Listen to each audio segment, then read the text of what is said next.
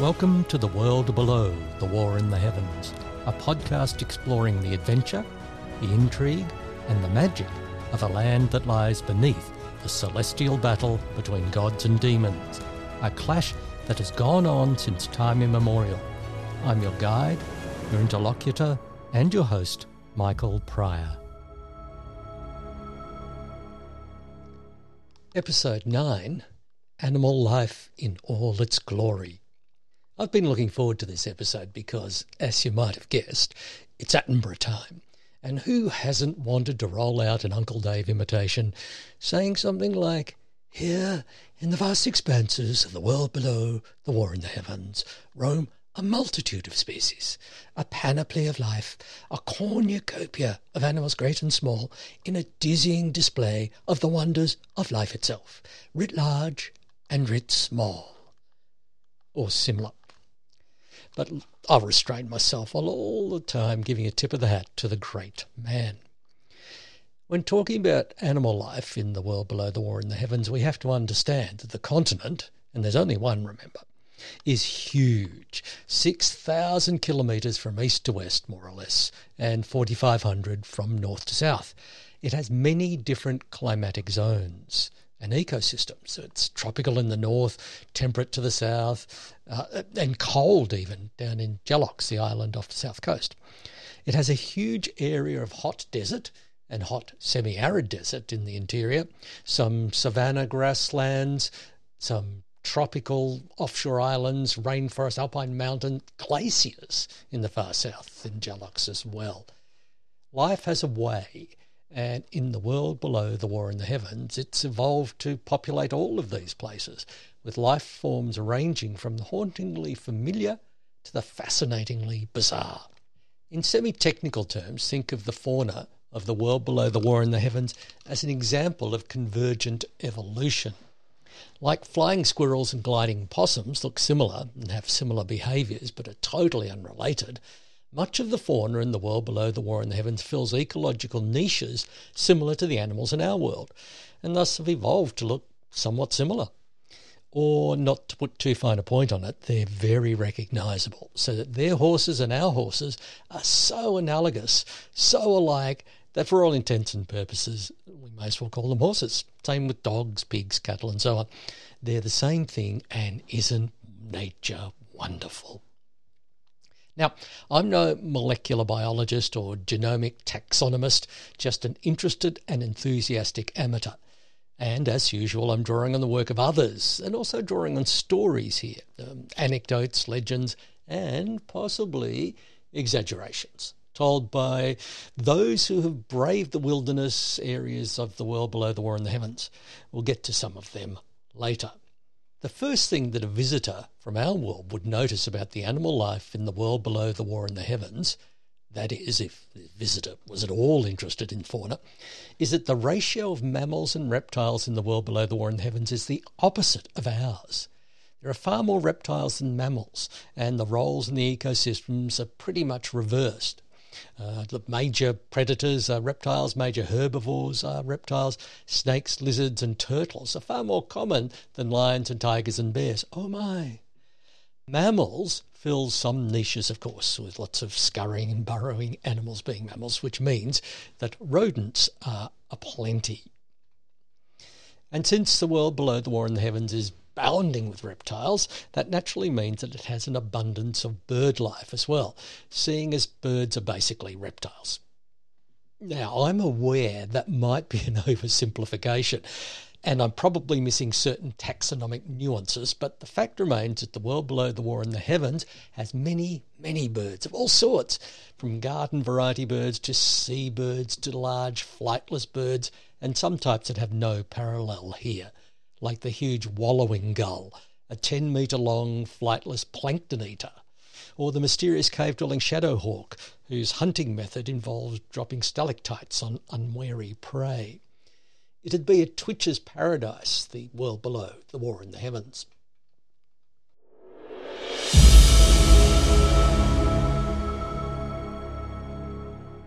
Let's start at the top with the apex predators, because as well as having considerable charisma, think tigers and bears in our world, they do represent a danger to the inhabitants of the world below the war in the heavens, so an awareness of them is useful, especially when venturing into the wilderness. King Mephin I of Anaquist, 650 to 658, for instance, didn't show due deference to the wildlife, mostly by being a fanatical hunter and spending much of his reign riding about the far reaches of the city-state with a band of enthusiastic lackeys slaughtering just about any animal he clapped eyes on. He added a gallery to the palace solely for his hunting trophies, and the ghastly place terrified children for generations before King Corran, in 784, removed all the stuffed heads and turned the gallery into another place to hang portraits, just what they needed. King Mephin, fittingly, was killed in 658 while hunting, breaking his neck when thrown from his horse, which had been startled by a rabbit. So, what are the apex predators in the world below the war in the heavens? Well, it has snakes of the size we don't see here anymore. Python-like constrictors 15 or 20 metres long, not being uncommon. Some are huge and bulky, preferring to live near watercourses. Others are leaner and more often found in the desert or the arid areas, but both prey on rodents and also on herd animals. They have been known to eat people, but we're not their preferred meal. What about venomous snakes? Well, the world below the war in the heavens is home to scores of species that are highly venomous. Most are timid and will avoid confrontation, but some are notably aggressive. The silver-banded snake of the lightly wooded areas that abound in the central east of the continent is notorious for defending what it considers to be its territory, and it will actively chase intruders. Its venom is perhaps the most toxic in the world below the war in the heavens and has been known to kill a fully grown person in under a minute. What's worse, the silver-banded snake is quite happy to strike multiple times if it's really angry. Definitely one to avoid. In addition to snakes, large monitor lizards roam about the warmer climes, and some of them can reach 4 or 5 metres in length. Their rough, warty skin is reinforced by tiny bones, which give the monitors a sort of natural chainmail. And the older the monitor, the more formidable its encrusted protection becomes. They have a forked tongue and formidably bad breath, probably from their liking for Nochion carrion. The more rotten, the better. They might look slow and clumsy, but can lunge with surprising speed. Both their claws and their jaws are fearsome, but since they're partial to carrion, as much as they like fresh prey, keep a dead rabbit or two in your pocket at all time when these monitors are around. When you run, drop the rabbits and hope the monitors pause to chow down on them instead of going after you. Yeah, look, I'm only joking. If you have a couple of dead rabbits in your pockets, the monitors will smell you a mile away and eat both you and the conies.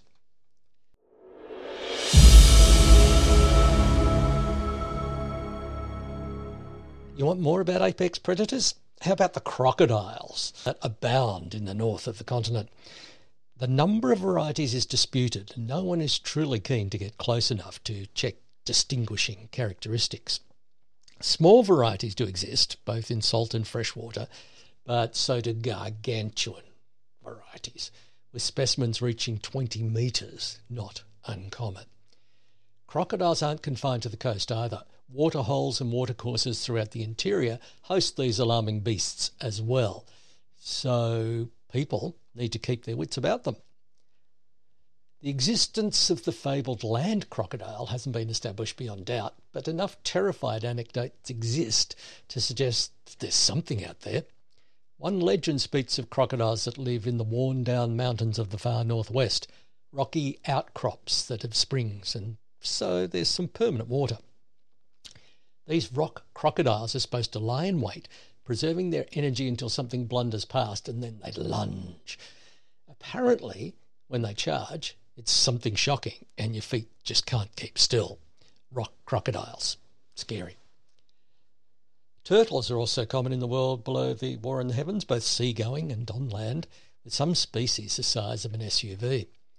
A favourite of mine is the rainbow tortoise that lives in a wide area on the uninhabited south coast of the central continent, about the size of a dinner plate but with a shell you've guessed, that shimmers with the colours of the rainbow. Some speculation is about postulating that some interaction with heavenly scales is responsible for this display, but this is disputed. What isn't disputed is that once the animal dies, the colours fade and disappear, and since they don't do well in captivity, the only way to see these fascinating creatures is to embark on a dusty and potentially dangerous expedition into the wilderness. Worth it, though. Now, let's talk of marine life. Fish are everywhere, with some strange and wild species and others that are congruent with ours. But there are no sea mammals at all. No seals, dolphins, dugongs or whales. Instead, large reptiles fill those niches. And while smaller iguana-type lizards fill the spots that otters, beavers and platypuses do here. The large saltwater reptiles include some gigantic and terrifying creatures, 20 metres or so long. Some of these are fish-like in shape, others are more like crocodiles, and some are virtual sea serpents with long, sinuous necks. Large herbivorous reptiles and birds float around the oceans too, grazing on tiny sea life and playing host to shoals of fish. Some of these have actually been hunted with greater and lesser success.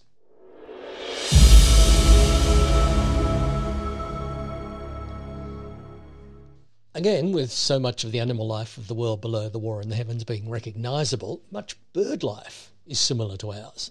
And because of the relative lack of mammals and the preponderance of reptiles, birds have filled many of the ecological niches that mammals have here, including, again, apex predators. Imagine flightless birds bigger than emus or ostriches, but built more heavily, and with beaks and claws made for ripping. So we're talking a 5-metre tall cassowary, more or less. Various species of these killer birds exist right across the continent, from woods to savanna to desert. Many of them come in gorgeous colours and have flashy plumes, so the courtship displays are fabulous. Of course, these sometimes lead to bloody fights where the males try to impress the females that their genes are most worthy of being perpetuated. The feathers truly fly. Flightless monster killer birds aren't the only avians to watch out for. The raptors in the world below the war in the heavens have grown to enormous size as well.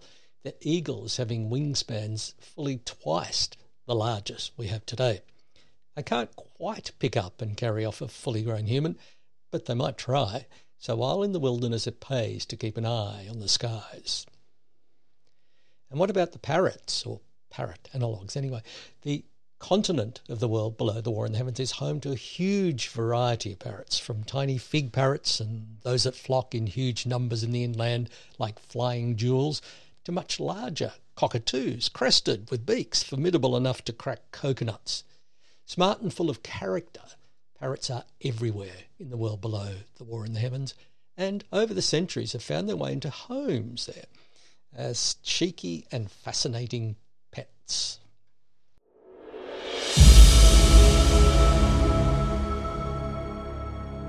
Let's talk about the interaction between animals and humanity in the world below the war in the heavens. This animal life, of course, lives alongside a spreading and possibly deadly species, one that's found itself at home in nearly every part of the continent. That species, of course, is humanity. This interaction has established a relationship going back thousands of years, that of domestication. As for us, the people of the world below the war in the heavens domesticated a number of species for food, milk, bearing of burdens, and simply for companionship. Most of these domesticated species have been mammals: horses, cattle, sheep, dogs, but birds have been domesticated too. There's geese, ducks, turkeys and chickens in and around farms and homesteads. There's really been no point trying to domesticate the giant monster killer birds when you think about it. Despite a number of efforts in different parts of the land, no reptiles have ever been domesticated in the world below the war in the heavens. The interaction between people and animals has, of course, had consequences in addition to domestication. We're talking about nearly 2,000 years of history here in our exploration of the world below the war of the heavens, and of course some thousands of years of history before that. And that means we can't avoid the matter of extinctions. As a less industrialised society than ours, the people in the world below the war in the heavens had less impact on ecosystems than we have.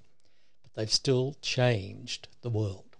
Land clearing from expanding settlements, for instance, and hunting always has been a major pastime. Several species seen as game have been eradicated entirely. Some iconic species have disappeared from wide areas or rumoured to have disappeared, much in the same way that bears no longer roam the United Kingdom.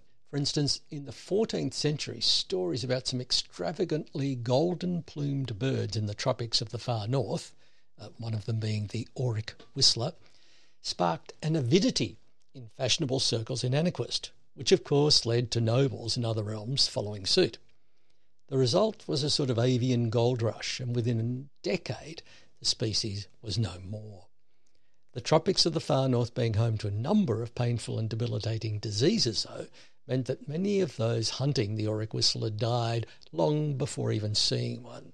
So in some ways nature struck back when it could. Other extinctions were well before the period we're exploring. Some tens of thousands of years ago, vast herds of large herbivorous reptiles roamed the grasslands of the east of the continent, between the mountains and the central desert. Herds that are no more. Huge bone pits have been uncovered, and the skeletons display the unmistakable signs of butchery, though. L. X. Ulhak writes in the complete book of herbivore reptiles that these creatures displayed typical behaviours of herd beasts, with dominant males commanding harems, young being protected by grown-ups, and challenges between young males and older males for supremacy. Apparently they were also very tasty and thus wiped out for barbecue, basically. As well as animals perfect for food, other species that can trace their disappearance to the effects of humanity tend to be beasts that preyed on flocks, several types of monitor lizards across the continent, for example, or those who suffered from the effects of land clearing. Other extinctions have been traced to changes in the local environment, the swamp growler, for instance, and the caldera hen and the cave springer, and most of these are only known through remains and stories.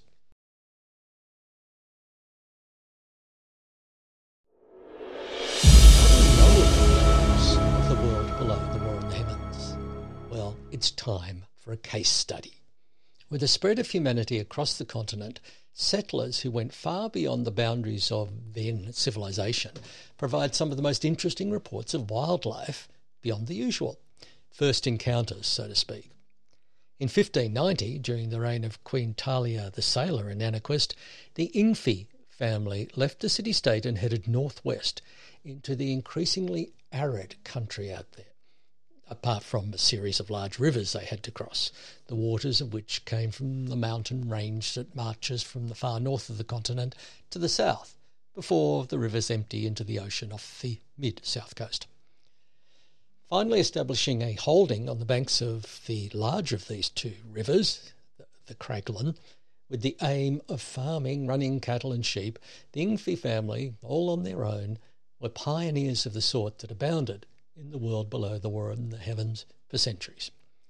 A large family, the parents encouraged pioneer hardiness and independence, but they didn't neglect artistic pursuits, making sure music, literature and art were part of children's lives.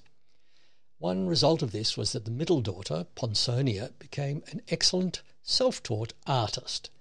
When this was allied with a naturally inquisitive outlook, she could be said to be the forerunner of the later amateur naturalists, as she compiled hundreds of sketches of the flora and fauna around their wilderness home, and it's proved to be an invaluable record of the natural world of the time.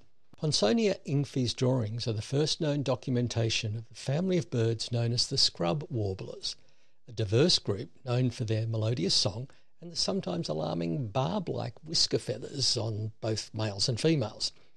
Her drawings also differentiate between what were later accepted to be two species of crocodile in the Craglan River, the larger mosaic crocodile and the slightly less bulky, and therefore more streamlined, reed crocodile.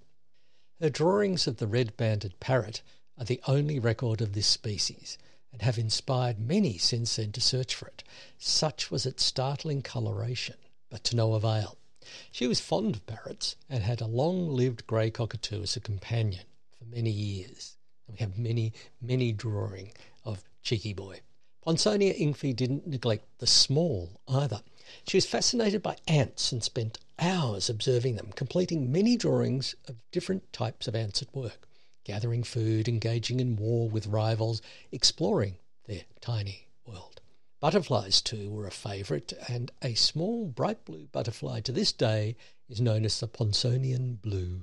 Later generations of naturalists have held Ponsonia Ingfi in high regard, not just for her detailed paintings and drawings, but also for the meticulous way she annotated these works, noting where she saw each specimen, the time of year, and also any sounds or noises the animals made in the wild, an invaluable aid to those later seeking a sighting.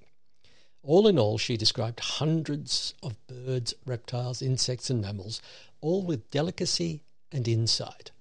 Some of her descriptions are actually lyrical, a true tribute to the web of life she experienced. Ponsonia Ingfi lived well into her 90s and never left the family home. She was never lonely, though, as her famed beauty and cleverness attracted suitors from vast distances. While she never had children, she never lacked for lovers, and some of those, when they left, with her permission, took samples of her drawings to the great city-states, where they astonished both scholars and artists. Queen Talia herself extended royal patronage to the far-off Ponsonia, and the two had a friendly correspondence for years.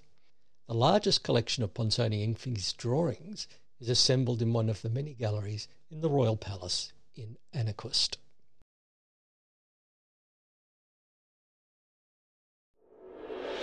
Let's talk legends of beasts. Much like our world, the world below the war in the heavens has a rich tradition of legendary beasts that play a part in storytelling and also in heraldry. Some have parallels with our own legendary beasts, with unicorns, griffins and sea serpents appearing in tales right across the continent. But the world below the war in the heavens has a catalogue of their own strange imaginary beasts. So let's have a look at a few of them. The shelled serpent. Imagine a tortoise shell the size of a bus, but instead of having a tortoise inside, it's the home of a horde of large snakes, each many, many metres long. In a cooperative fashion, they can act as legs and scurry around, retreating when danger comes along. Then there's the nimbus beast. The nimbus beast is one of those legendary creatures that populate folklore. The variation in the world below the war in the heavens is that when the nimbus beast is caught, it's said to grant its capturer 3 reverse wishes. That is, if riches are wished for, the nimbus beast takes away anything of value. If long life is wished for, the wisher finds their life ending far sooner than they expected. Naturally, this demands a certain linguistic dexterity from the beast's captor, and many stories tell of humorous and or tragic results. The nimbus beast gets its name because it's surrounded by light, a glow that makes it difficult to determine its actual physical details, but does make it easy to pursue at night. The third of the legendary beasts for now is the bristlehound. It holds up shields. If it sees a shield, it stands on its hind legs and supports it. So that's why it pops up in heraldic devices throughout the world below the war in the heavens.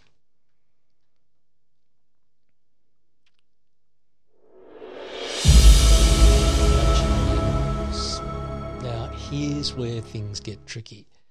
Are magical animals truth or fiction in the world below the war in the heavens? Are we talking legendary beasts, like the shelled serpent here, or mysterious animals with magical powers that really, truly exist in the world below the war in the heavens? Typically, most of these stories can be discounted as travellers' yarns, strange imaginings coming from people who've spent far too long in the hot sun and away from civilization. Simply tall tales coming from the overexcited. After all, any animal that can evade Bob the Hunter's extraordinary tracking skills must be magical, right? But we mustn't be too quick to judge here, because some evidence suggests that the stories may have a grain of truth in them, especially when talking about the vast inland wilderness, so much of which is still unknown and unexplored in contemporary times in the world below the war in the heavens. This vast inland expanse is the site of many heaven falls. It being such a large area, after all, it makes sense. Prospectors and explorers since time immemorial have gone into this region for just this purpose. What are the chances that some animals have accidentally cozied up to heavenly debris and been affected by it?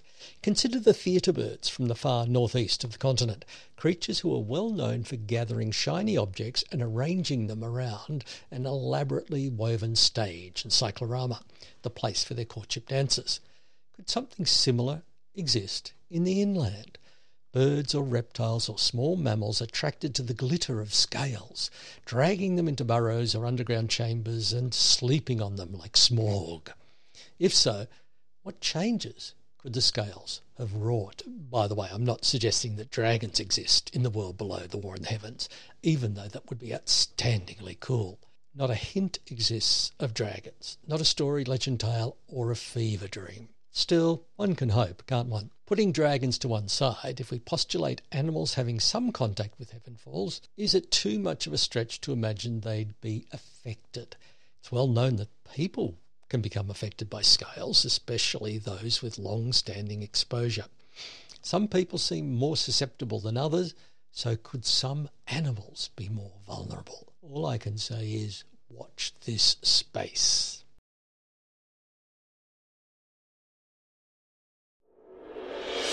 Animal life in the world below the war in the heavens is both familiar and strange. Much of its fauna is so similar to our own as to be indistinguishable. To imagine that they all would be, well, that's just folly. What we could consider outlandish, exotic, and flat-out weird lurk around every corner, and it'd be a constant reminder to a visitor from our world that they're definitely not in Kansas anymore.